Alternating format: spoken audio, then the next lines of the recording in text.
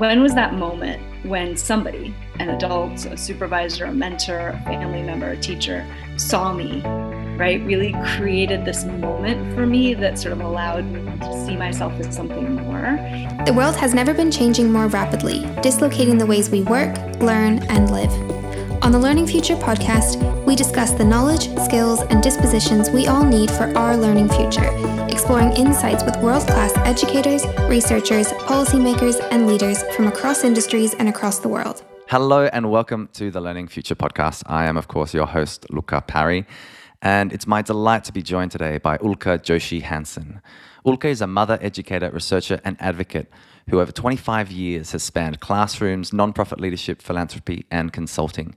She is driven by a vision of education that attends to and supports the development of young people's humanity and creates experiences that help them realize their unique potential, the place where who they are and what the world needs intersect. She is an internationally recognized expert on educational transformation at the level of instruction, assessment, organizational design, and policy systems. And Ulcca brings a diverse set of experiences in working with educators, funders, policymakers, researchers, legislators, business leaders, and community advocates. Frankly, every part of the ecosystem that really contributes to the formation of young people and how we value and construct education. She is a 2-time TED speaker and holds a BA in philosophy and German from Drew University, a certificate in early childhood and elementary education, and has earned her PhD from Oxford University and a JD from Harvard's Law School. She's been recognized for her leadership as a Harry Truman Scholar and a British Marshall Scholar and a Paul and Daisy Soros Fellow. She's also the author of the book that's in my hand, The Future of Smart: How Our Education System Needs to Change to Help All Young People Thrive. Ulcca, thank you so much for joining us today. Thanks, Luca. It's great to be here. I'm very taken by the way that you frame the opportunity that we have. But let's start with something a bit more practical. What is something for you that you've learnt recently? So beyond jumping into the world of social media and Clubhouse, which was surprising, Yeah. I've recently been reading some papers that are just looking at the impact of social media and tech on our brains. And I had never really thought about the idea that there are people who are genetically kind of predisposed to behavioral addictions. So we often think about substance abuse, when we think about addictions. But in the same way that addiction doesn't necessarily show up until you're put in a situation where you are exposed to something, there are people who are predisposed to behavioral addiction. And I think that's really interesting as we think about the tech world, as we look at what's come out recently about Facebook and TikTok and the ways in which, companies are intentionally manipulating their platforms to try and get reactions from young people. So I've just been delving into that, and it's been both enlightening and a little bit concerning. Terrifying. I have 13 and 15-year-old, and so we're smack in the middle of this world. It's such an interesting thing to reflect on. We've had a few people on this podcast speak to the challenges of technology. Nicholas Carlisle talked, the idea that for the first time ever last year, more children spent more of their waking hours online than offline. And so we are now very much in this digital native world. And, the Center for Humane Technology and, Tristan Harris and some of the team there that are looking at what are the harms of technology that might be intentional or unintentional.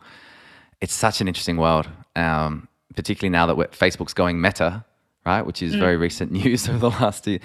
Building an internet on top of an internet. I mean, that could be this whole podcast. But and I'm sure you'll speak to it as well around, how do we design environments that aren't just about the attentional hijacking, but actually are about kind of deep work and contribution. So take us a little bit into your world. You've got a wonderful kind of breadth of experience across law, education, research, and languages, which is another commonality that we share. What's the big idea you've been focusing on? I've been really curious about how we shift our understanding of education, but also our systems generally, away from systems that kind of predefine things. So in this case, ask us the question, are you smart? And instead kind of think about systems, including education systems, that ask, how are you smart? right? How do we create opportunities, environments, learning and growing experiences for young people, as well as adults, frankly, that enable them to look inward, to get a sense of who they are, what's important to them, what gives them purpose and fulfillment, and sort of find the place where who you are and what the world needs intersect. And so, that is, for me, as I explore this question, the future of smart, it's how do we go from are you smart to how are you smart? And then what does that mean in terms of all of the systems that we need to shift to make that real? Oh, that's so interesting. Then there's also this concept of who gets to be smart, which is the idea of thinking about the systemic impacts and barriers potentially that also, frankly, elevate particular types of contribution. I'd love you to reflect on it, because this is really the system conversation, a system level change conversation. And also I love this convergence between the inner world and the external world, the outer world, of how does who I am and then, impact how I contribute to the world, and then how does that feed back into, and, the idea of, if we had to redesign anything, I often talk about ikigai, which is just a great Venn diagram, and I'm an educator, so who doesn't love a good Venn diagram? But, this idea of really converging around not just what you're good at and what you love, but also what the world needs, and ultimately what you can be paid to do. And this is a lifestyle design conversation, I suppose, when it comes to that. So take us a bit more into that world. What are the main obstacles as you see them, Ulcca? And then how do we, in some ways, transcend where we currently are and reimagine and then remake? So one of the reasons I decided to write this book is because, there are obviously a lot of books that have come out over the last 20, 30, 50 years talking about how education doesn't work and what we need to do differently. But one of my observations, and maybe this is because I'm a philosopher, maybe it's because I've sort of lived in and experienced lots of different cultures, was that we don't actually dig into the underlying values and assumptions that undergird this thing that we have all learned to call the factory model of education. So we point at the factory model or the industrial model, and we sort of say that's not good. And it's felt like we've made cosmetic changes. So instead of having kids sit in desks, in rows, we put them at tables. Instead of having books, we use digital kind of curricula and computers. But to me, the question was really, what are the underlying values and assumptions about human beings, about who young people are, what they're capable of, what the purpose of education is? What are the assumptions? And so in the book, the first third of it, which could feel like a really long time, is actually taking us backwards. And it starts us off about 500 years ago at this period in human history that I think is incredibly unique.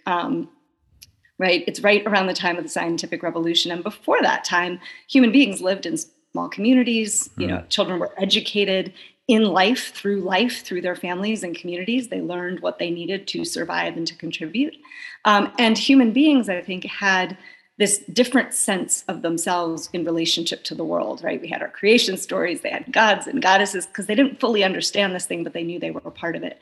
So I think of that view of the world, and it's the one I kind of call holistic indigenous, right, as being about wholeness and connectedness and embodiment, right? And then the scientific revolution happened. And what slowly started to happen was this uber rationalization, right? That we could somehow stand apart from the world, that we could break it apart, that we could understand it. So we started fragmenting the world. We took information and knowledge out of context to try and understand it. And we started to privilege this kind of mind learning, right? This abstract conceptualized learning. And so, when Descartes said, I think therefore I am, like that has deeply influenced our culture. And I think it's really important to understand that divide in worldviews and the ways in which the factory model really reflects this Cartesian Newtonian ethic. And when we point at the factory model, we're not pointing at how things are organized, or at least that's not what I think we should be pointing at. I think we should be pointing at a different way of being in the world and creating systems that then allow us as human beings to be in the world in a different way. I think this is it's a beautiful way of taking us through a few centuries of history, I think, Ulcca, and understand, for us to reflect on how do we get here, which is such a critical question to ask, because otherwise we do, we don't go deeply enough. I mean, one of the great questions that has been asked on this podcast many times by great guests is, what is success? Like, what is this for? I mean, these are philosophical questions, actually. It's not about an incremental shift. It's actually, what are we all doing here? Why are we here? And, again, you speak to the kind of core foundation that purpose has in any kind of design of a system or an experience or environment, whatever the case might be. So take us a little bit now into what's required. I mean, the idea, of this cleaving of the full human, right, into these different dimensions and then privileging particular ones, we might say the primacy of the cognitive. Recently, we had Professor Jean Clinton, who's a psychiatrist and child development expert, talk about, the tyranny of academic obsession and how it kind of it doesn't allow us to be embodied in a way. It becomes all about what you do. And then our language is, well, what do you do? And then it becomes status. And that's your sole purpose and your sole value. You kind of, internalize this industrial paradigm. How do we progress from here? Because in some ways, it's not invention, it's also remembering. I think, which is, I love the distinction between Cartesian, Newtonian physics and kind of the scientific piece, and holistic and indigenous thinking, which in some ways has remained fully human in some ways. What are your reflections on that?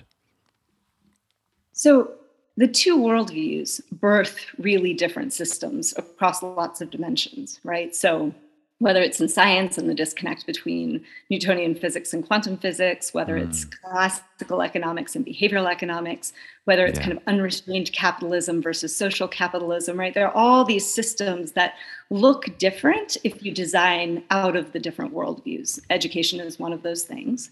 So, part of what I think is important and interesting about this book at this moment is that when we look around, I live in the US, but you have listeners who are around the world. But when we think about the debates we're having in many cultures and countries right now, it feels like we are fundamentally having a worldview debate. Which values do we want reflected in the systems, economic systems, political systems, social systems? And so, to me, it's really important to kind of then look to, all right, so what type of an educational experience was birthed out of a more holistic, indigenous kind of way of being? And the label I put to it is human-centered liberatory. And liberatory is really a reflection of this idea that the same worldview that birthed our industrial model of education birthed enslavement, birthed colonialism, birthed the exporting of a modern Western culture around the world, and sort of the decimation of the indigenous culture that existed elsewhere. And so as we think about where we want to go in education, it feels really, so liberatory, right, is this idea that we are freeing ourselves very intentionally from the types of social, political, economic agendas that were part and sort of built into the factory model and this idea of mass education. So, to me, we've got to kind of step back and say, look, if the purpose of education really should be about looking at the human beings in front of us and helping them to unfold, right? The folks who developed the factory model didn't know about human development. They thought children were little adults, right? But they didn't understand about development and developmental stages. They didn't understand very much about learning and what true deep learning was. So at this moment in time, with the knowledge and the capability that we have to step back, take the knowledge that we've acquired over the last 150 years or so, I think the question is then, is the purpose of education to create economic and social units? Or is the purpose of education to help create thriving human beings who have what they need to live purposeful lives? And part of that is contributing to the world and earning money and raising a family. But a large part of it is also a sense of purpose, a sense of identity, a sense of self. At least in the US, I find it ironic that it's perfectly okay to be 45 and have a midlife crisis and then turn around and say, I want to live a life of meaning and purpose. But we find it perfectly okay to take young children and say to them, just sit down, shut up, don't worry about it, just do it because I told you to, and live your entire life until you hit that moment of crisis without a sense of purpose, right? That seems really backwards to me. Yeah, me too. It's such a, it's such a, it's so true. It's like at that moment we kind of discover who we are far too late. And I was taken by something that I heard from you actually on one of your talks, which was this idea that factory model, which was designed in a past paradigm for a past paradigm, which we have inherited. And as you say, we just back then people didn't know what we now know. It's this idea that a lot of young people leave school with a really great idea of what they're not good at.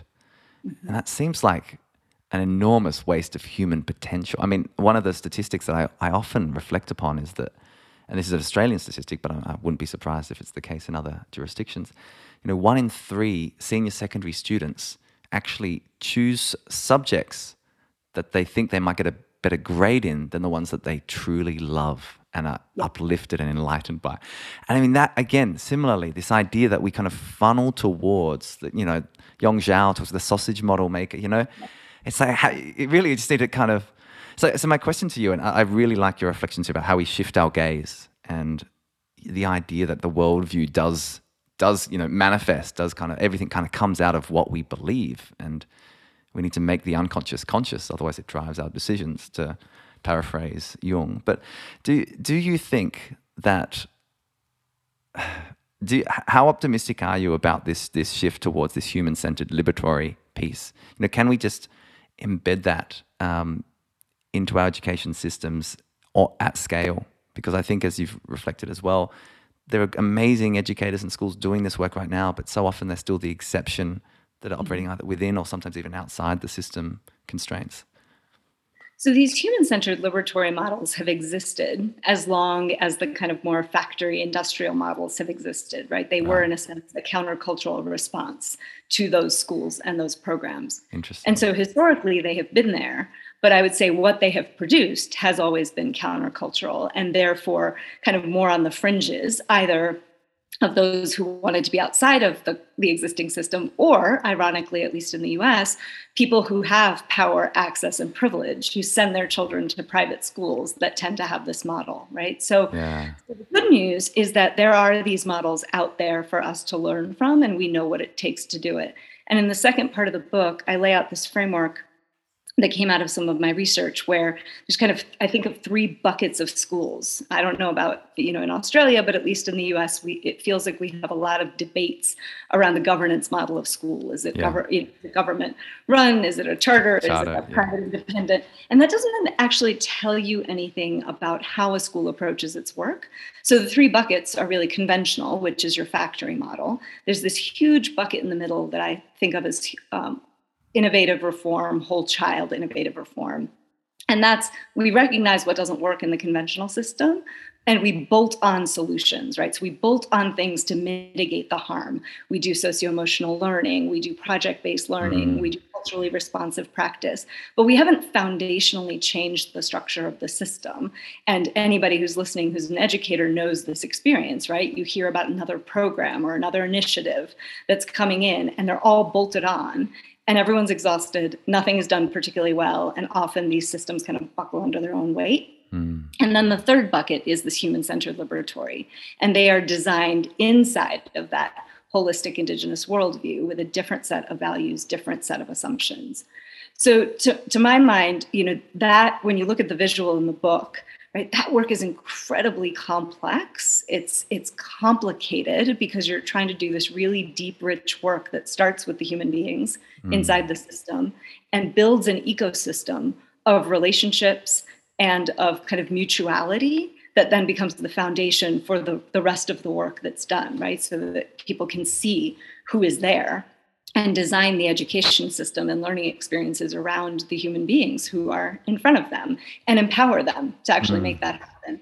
So when I think about a lot of the reform that's happened in countries around the world over the last 20, 30 years, I think of it as sitting in the middle bucket. So the question is, how do we make room and space for the third buckets to move from the fringes of the system into the dominant part. And so in the third part of the book, I talk about that change innovation curve, right? Where, first of all, I think we have to distinguish, and I think policymakers, funders, educators, parents, students, right? We all need to distinguish between the middle bucket and the human-centered liberatory. And then we need to very intentionally create research and development space for the folks who are doing the human-centered liberatory work, to build the systems and structures that are aligned and supportive of their work, right? We need to be able to answer the question, how do you count learning if it's not happening inside a classroom with a teacher? How do we assess if we're not doing it only through paper and pencil tests that privilege cognitive abstract knowledge and not doing? How do we hold systems accountable? How do we do post-secondary admissions in ways that, allow young people to kind of go on to pathways?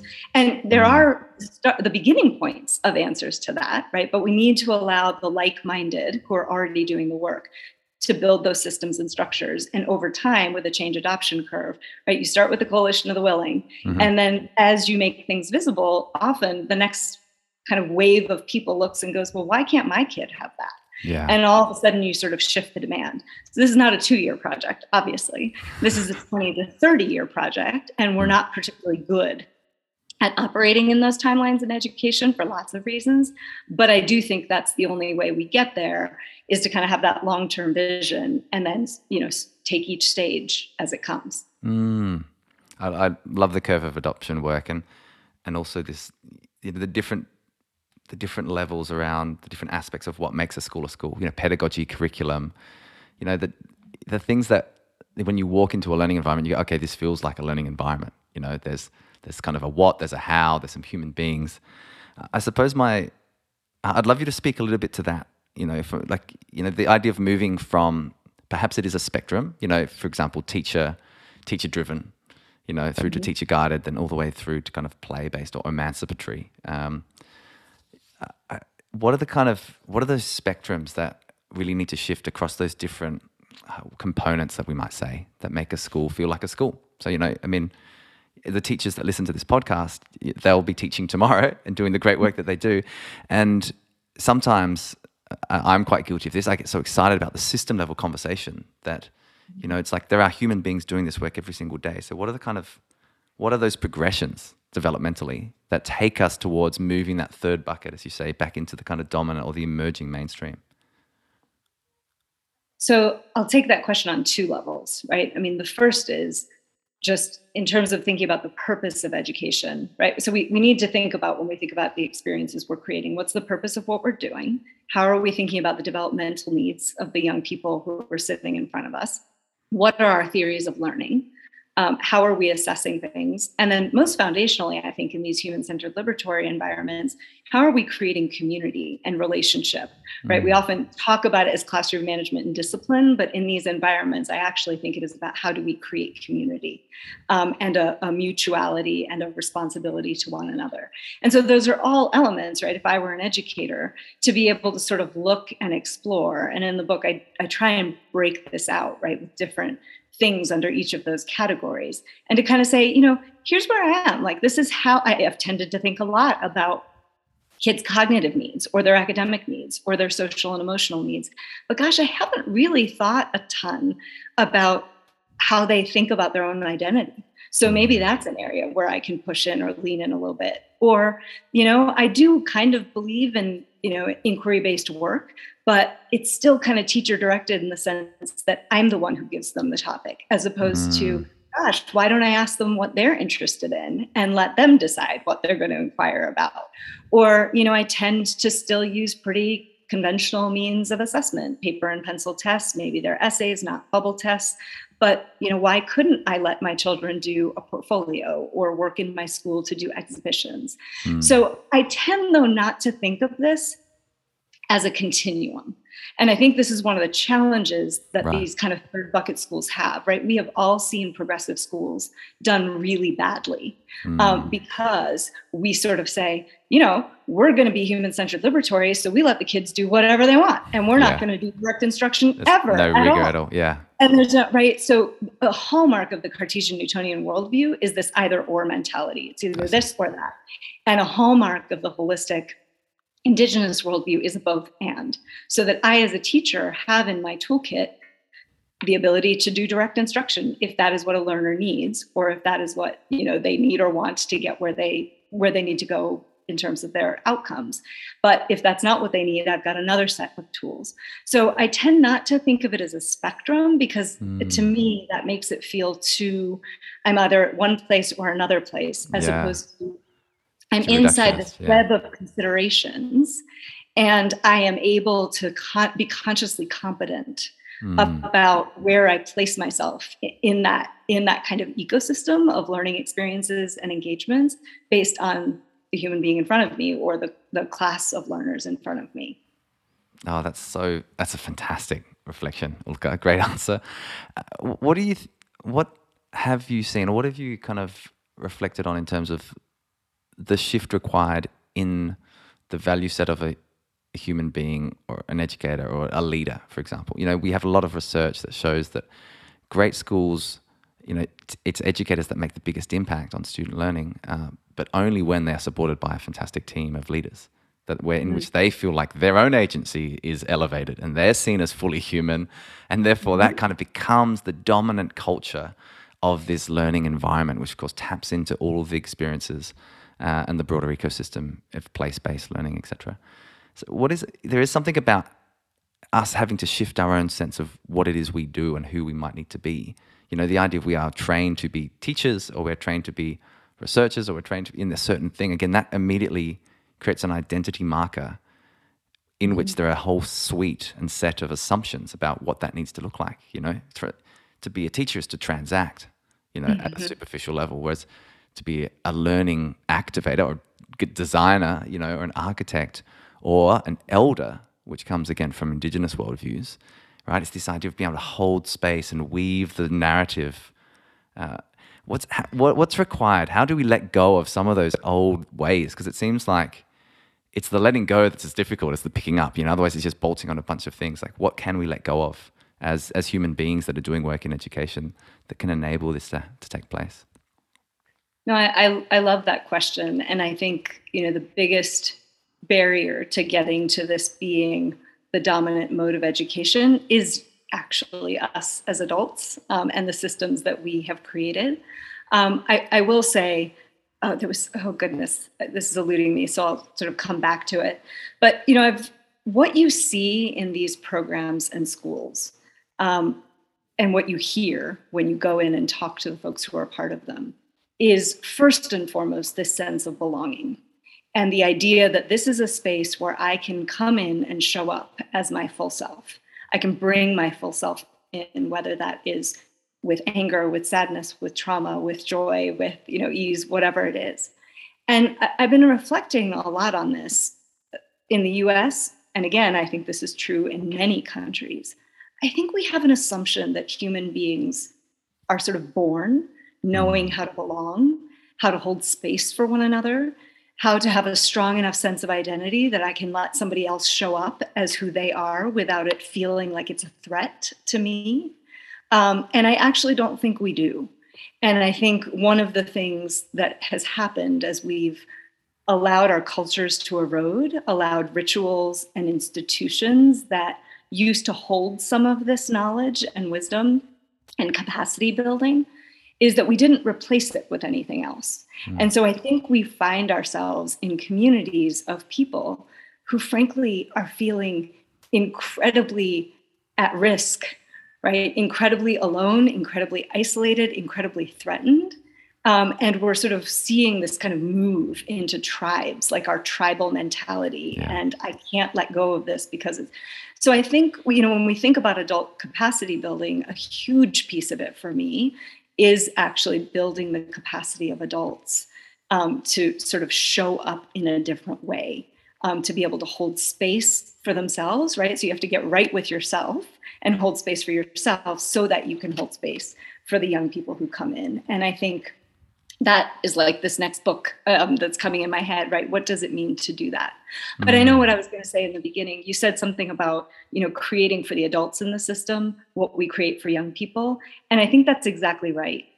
The architecture of factories was the assembly line, and you just kind of like organize things into these kind of linear, efficient models. The architecture of nature is fractals, right? And fractals replicate themselves at different scales. And so in these environments, right, what we're aiming to do is to create the same experience among young people as you have with the young people and their educators, which is the same experience the educators have of themselves inside of this learning ecosystem. And so you're sort of building that upwards. And I find that to be a helpful visual, right? Because then the question at each level of the system is, how are we designing with principles of, whatever it is, wholeness or connectedness or being embodied and having experiences, right, that allow us to grow in certain ways. And we have to do that for the adults, which is why I think so much of our professional learning right now, especially around issues of diversity and race and culture, aren't particularly helpful, because they all sit kind of up in our heads, and they don't actually give us a chance to kind of live into the discomfort, the newness of being in different ways with folks. Yeah, Ulcca, that's a wonderful reflection. Just briefly on that piece around diversity, inclusion, wholeness. Every time there seems to be, someone, commits something in a political space, they get given an empathy training package. And that kind of doesn't seem to work. And I think it's just because we're not going deeply enough into who we are and the kind of implicit bias and the unknown unknowns. I do quite like the work of Otto Scharmer and Peter Senge. The idea of how do you do deep listening, like generative listening, not downloading and kind of looking for confirming information, but actually this idea of holding space, which is unfamiliar terminology for many, but that's what a great leader does. They can really hear who and feel who you are. And this, the wonderful Maya Angelou quote about, it's not, people forget what you will say. They might even forget what you did, but they never forget how you made them feel. And I think there's something to that. The other piece, go ahead. Yeah. I just want to add one thing though, right? I'm really struck by thinkers like Race Memenicum and a woman named Milagros Phillips, who really talk about, that period 500 years ago where we shifted our worldview as being a trauma that was inflicted on us and is continually inflicted on us. And anybody who works with trauma knows that part of kind of dealing with trauma is actually feeling the trauma and allowing yourself to experience it and then process it. And so I don't think it's only just deep listening, right? I think the reason these empathy packages don't work is because they all sit inside of our head, as opposed to giving us the skills that we need to sort of move through discomfort, right, as we examine, explore, kind of break open some of this trauma that's being inflicted on all of us by this worldview that is so divergent from who we are as human beings. So I just think that's something to keep in mind as we try and build experiences for educators and young people that are about kind of showing up in different ways. Yeah, that's a great point. I acknowledge that, and I think the idea of having what I've heard called coherence between your head, heart, and hands, really, or your gut. This idea, the three places where there are, neurological cells found in our body, remarkably. This idea is like how, we have a feeling and we kind of have emotions, and then we have our cognition, and trying to bring those things together in a cohesive way, just like they are in the body, which of course is part of nature. So I love as well your reflection on the architecture of nature versus the architecture of factory. I mean, the language we use, I think, also just reveals our worldview. So, we need an intervention. We need a mechanism. We need to pull some levers. We still hear this talk all the time. I mean, I'm guilty of using it still. And yet what we actually want is not that, because that's still trying to use this mechanistic view as opposed to this kind of holistic, indigenous view, as you say, which is, what are the conditions? What are the features? What are the nutrients? I mean, it really is using this ecological language, because that should be the worldview that potentially enables the emergence of this. I mean, what's the culture? How do you create a good school culture? You can't just do a culture program. Now, great, we have a good culture. It's how philosophy embeds into practices, which embeds into kind of the products or the outcomes, as Charlie Ledbetter would say. So, yeah, I'm really curious about this piece. I mean, I think I talk in the book about instructional models, which is this idea of a deeply aligned, intentional moving from here's our purpose, here's how we think about development, here's how we think about learning, therefore, here's what we're teaching, or here's what we're covering, here's how we're assessing it, and then these are systems that support all of that work. And, I point at and sort of introduce folks to a couple of different instructional models, ones that people probably have heard of, like Montessori or like Waldorf Steiner schools or Krishnamurti schools. And what I say in the book is that I actually think for these third bucket schools, for these human-centered liberatory programs, really codifying instructional models for people is important because the work is so complex that we actually need scaffolding, I think, as adults and young people to enter into them. And so for the programs that have done the work to build out the kind of all the units of work that they need, right? What are our theories? What then is the curriculum? How do we think about kind of executing those? How do we train adults to do them? Everyone wants to recreate the wheel. But I think if we are going to get traction in this third bucket, we can't afford to have everybody recreate the wheel. We actually need to codify the instructional models that exist out there.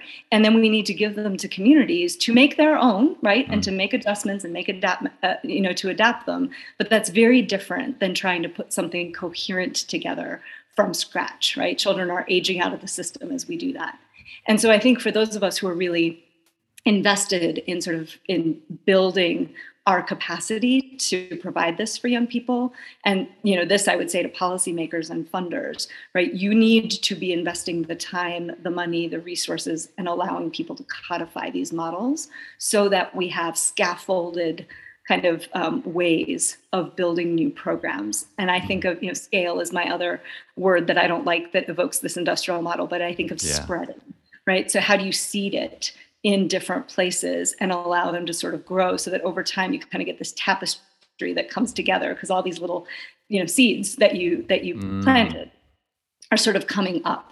And to me, that's the sort of visual that I have inside my head as I kind of think about the spread of these models to being the dominant one. That's such a great reflection again, scale versus spread.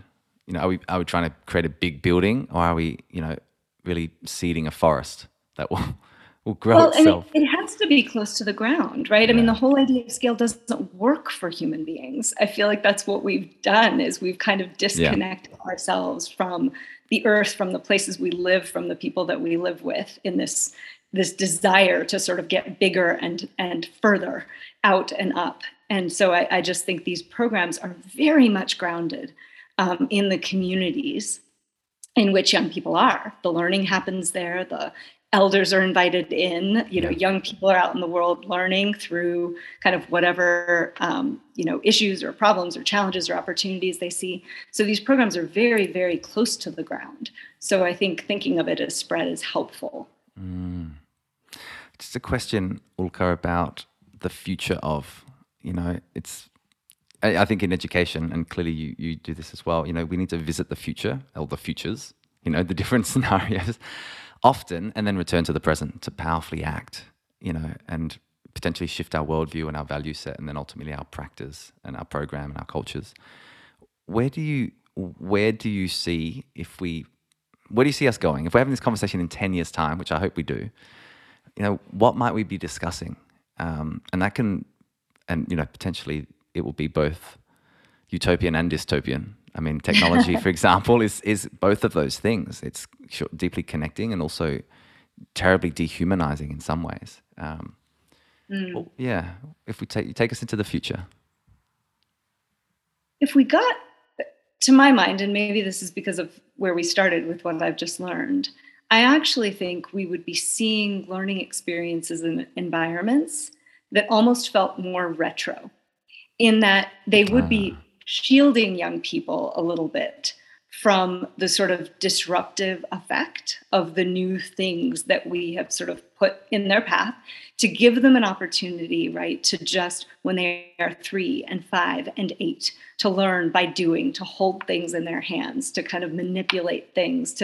Somebody said the hand is kind of is like the tool of learning, right? So if you don't let kids do something, and I'm like, you can see me on the video, but absolutely, when people do that, how are they going to learn? So I actually think I would imagine that we would see schools as spaces that are a bit of a sanctuary from the sort of technology and the sort of pace of the rest of the world, especially as kids are younger, that they would be sort of like shielded, right? And just sort of held in this kind of safe space to learn what it is to be without these kind of like shocks to human cognition that I think technology presents, and then sort of gradually releasing them with intentionality into the tools, right? And seeing technology as a tool. One of the things I talk about in the book is this Cartesian divide, Cartesian Newtonian holistic divide, actually mimics the hemispheric divide of our brains. And I draw on the work of a man named Ian McGilchrist, who talks about our left hemisphere, our right hemisphere as being this big funnel that takes in everything that we are as human beings. It takes in sensory information and sees patterns and that type of thing. And the left hemisphere is about kind of reducing that down and abstracting it and making what we have taken in useful. And then it has to go back to the right hemisphere, right? So the left should work in service of the right. And I think that's what we would see education being, is this space in which young people get to be in their right hemisphere and learn gradually how to sort of engage in the left hemispheric work and tools and technology that we have, but to do so in service of what they learned to be inside of this slightly more protected space. So I would like to think, if we could get there, those would be the conversations we'd be having, right? We'd be starting to think about, okay, so then what does that mean about accountability? What does it mean when we say, are students being served well, like different measures, different metrics that we would be looking at to kind of say, are you healthy, right? Are you a healthy, functional human being who has a sense of yourself before you go out in the world? So that's one thing, for sure. But we would just have new systems. And the reality is that even higher education and post-secondary is changing, right? The consolidation of universities, the closure of universities, places like Google and employers that are doing boot camps, that are doing certificates, like the whole ecosystem is going to look incredibly different. And I think that what these human-centered liberatory programs are doing is going to actually mesh incredibly well with that it will feel like a much more seamless birth, for lack of a better word, of young people out of their education into the rest of their lives, as opposed to now where it feels this kind of fragmented, really frightening transition. Am I getting into the right university? Am I getting the right job? Am I taking the right courses to get the right GPA to get me into the program I want, right? Yeah. As you talked about earlier. I love that idea of having, the learning economy, becoming the internet of education. How do we have agency around, how does everything kind of speak coherently to itself, like an ecosystem would, as opposed to, these kind of the rocket model of education. You learn once, macro, micro. I mean, there's some very exciting things happening there. Ulcca, I could speak to you all day. There's so many more kind of philosophical aspects I'd love to delve into, but I'd love you to leave us all just with a reflection, like a take-home message from all of the very deep thinking and work that you've done now over 2.5 decades, through philosophy and, psychology, development, and educational design. What do you want to leave us with? This is a choice, right? This is a choice. And I think we've been gifted a moment of disruption that has broken apart some of the things that I think we have mentally and systemically used as our reasons for not changing. And so as we emerge out of the pandemic and we go back into classrooms and have young people in front of us, I think this is the moment to sort of not immediately accelerate back into whatever normal was, but to actually pause, to have community conversations, to look our children in the eyes and really think about like what we want for them. Because I don't think choice points like this come up very often. And I think whether we get to what I thought might be what I'd like to see in 10 years or not is very much a function of our choices. And the other thing I would say is just, I don't know, sometimes it's useful to sort of ground ourselves in that feeling, to kind of remind ourselves why it's so important to experience this for a young person, or to create this for a young person. So I sometimes like to think about like, when was that moment when somebody, an adult, a supervisor, a mentor, a family member, a teacher, saw me, right? Really created this moment for me that sort of allowed me to see myself as something more and to kind of hold on to that, right? As being the thing that we want to kind of create more than anything for young people in the moment to moment, especially for educators, right? Who I'm very sympathetic. Your lives and the demands on you are incredibly complex and crazy, but maybe centering ourselves in that feeling and sort of holding on to that can kind of keep us inspired.